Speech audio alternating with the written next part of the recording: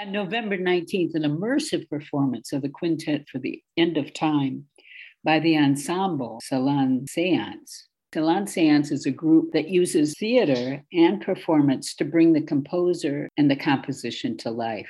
Jay Stahl is the director. Nice to have you with us here on Mohawk Magazine. Welcome. Thank you, Andrea. It's a pleasure to be here. A little bit about your life as a theater director. Sure. I've been directing and writing plays for about 10 years in New York. I intersected with Mari Lee, who is the founding producer and performer in Salon Seance. Shortly after I graduated from my grad program, I've been collaborating with her and other artists for about, I guess I would say, 3 years now on this project. Much of it during the pandemic, so a lot of Zoom meetings. But as of last fall, we have been performing this piece to an in-person audience. So we're excited to bring it to Troy, yes. That's so lovely. You're a playwright and a director. So how did you approach this? Well, we worked and collaborated with a playwright, my friend Johnny Lloyd, on a script that was meant to provide insider information about the performers and the composer of the Quartet for the End of Time. And that's what we've been working on. It's been adapted a little bit. So as a director, I was just very interested in how this lived in a room with people, particularly since the conceit of the production has to do with whether we can feel the presence of those not with us anymore. A lot of this derives from Mari's belief that the performers are mediums for the audience, that performers, through their nuanced understanding of the music that they perform and the composers who wrote that music, they can channel something more than the sum of the parts of the art. We've done a lot of research in terms of what mediums do and kind of old-fashioned seances. And so I was very interested in a number of different orientations for this and ways of lighting and creating mood, and how we experience, and also interrupting how we normally experience chamber music and concert music. There are a couple of different models, but I was also excited about things that people wouldn't normally anticipate experiencing when they went to see a piece of chamber music. Irrespective of the language used and the story that Johnny had beautifully written, both Mari and I were interested in disrupting expectations. That sounds good. I think we're going to give our listeners a bit of information about what this production's about. Sure, yeah. The composer is Olivier Messiaen. It was completely composed in a prisoner of war camp, not a death camp, but a prisoner of war camp during World War II. And the 3 other performers were fellow prisoners in the camp.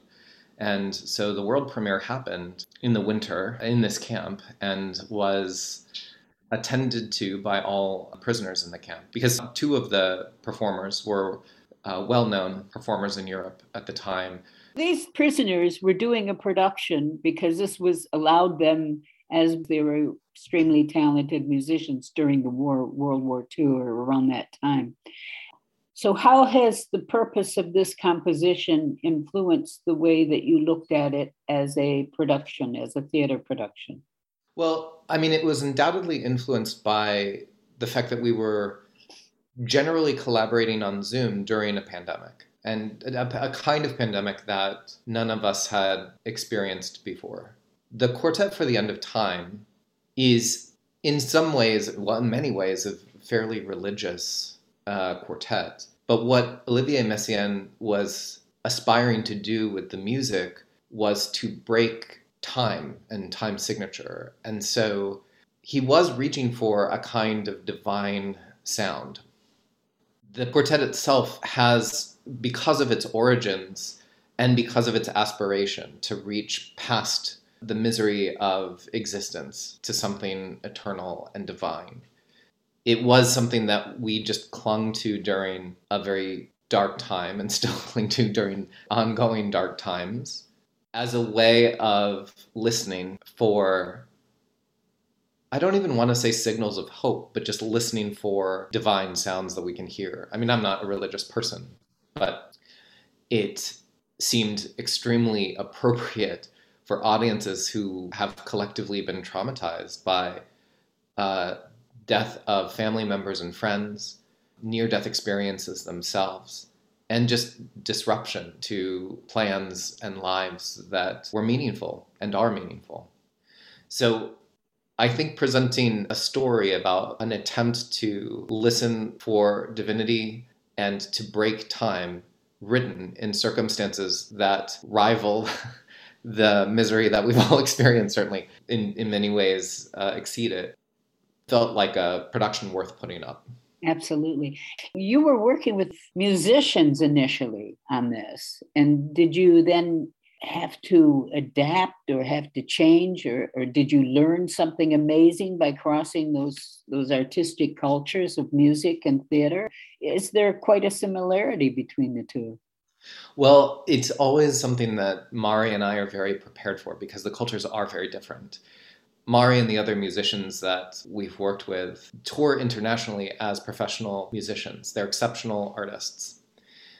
They train for perfection, and perfection is a crucial part, a crucial first condition to the music that they make in order so that they can express their artistry past that. But I think in theater, the failure is actually the medium that we traffic in. What is the surprising, unexpected thing that can happen that opens up something that was not anticipated?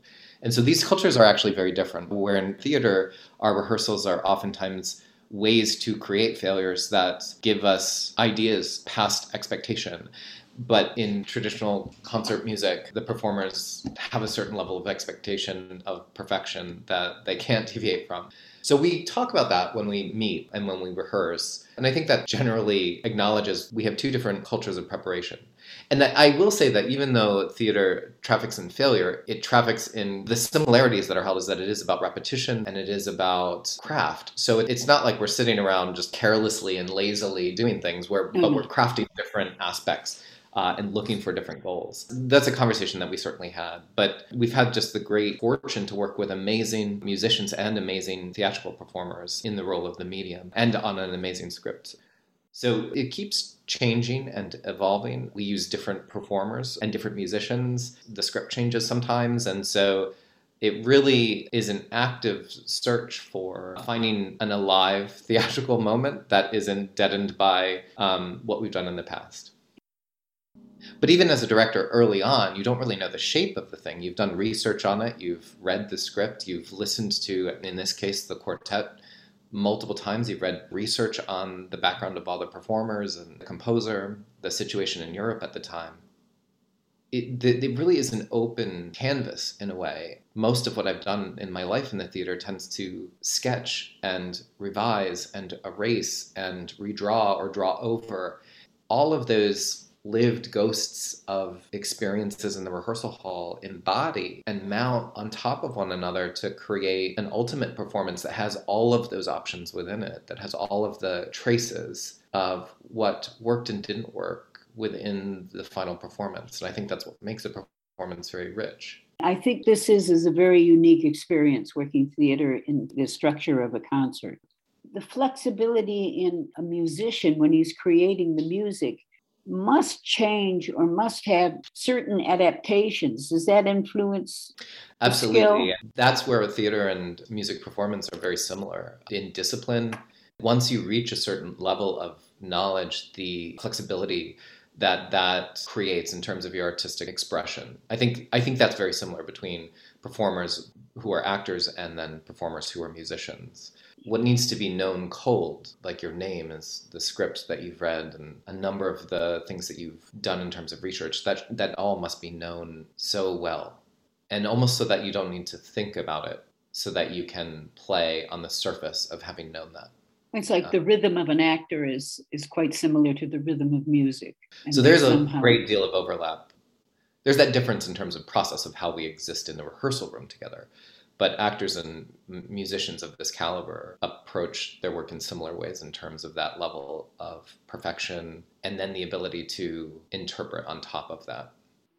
This has been Andrea Cunliffe for the Hudson Mohawk Magazine, speaking with Jay Stahl, director for Salon Seance.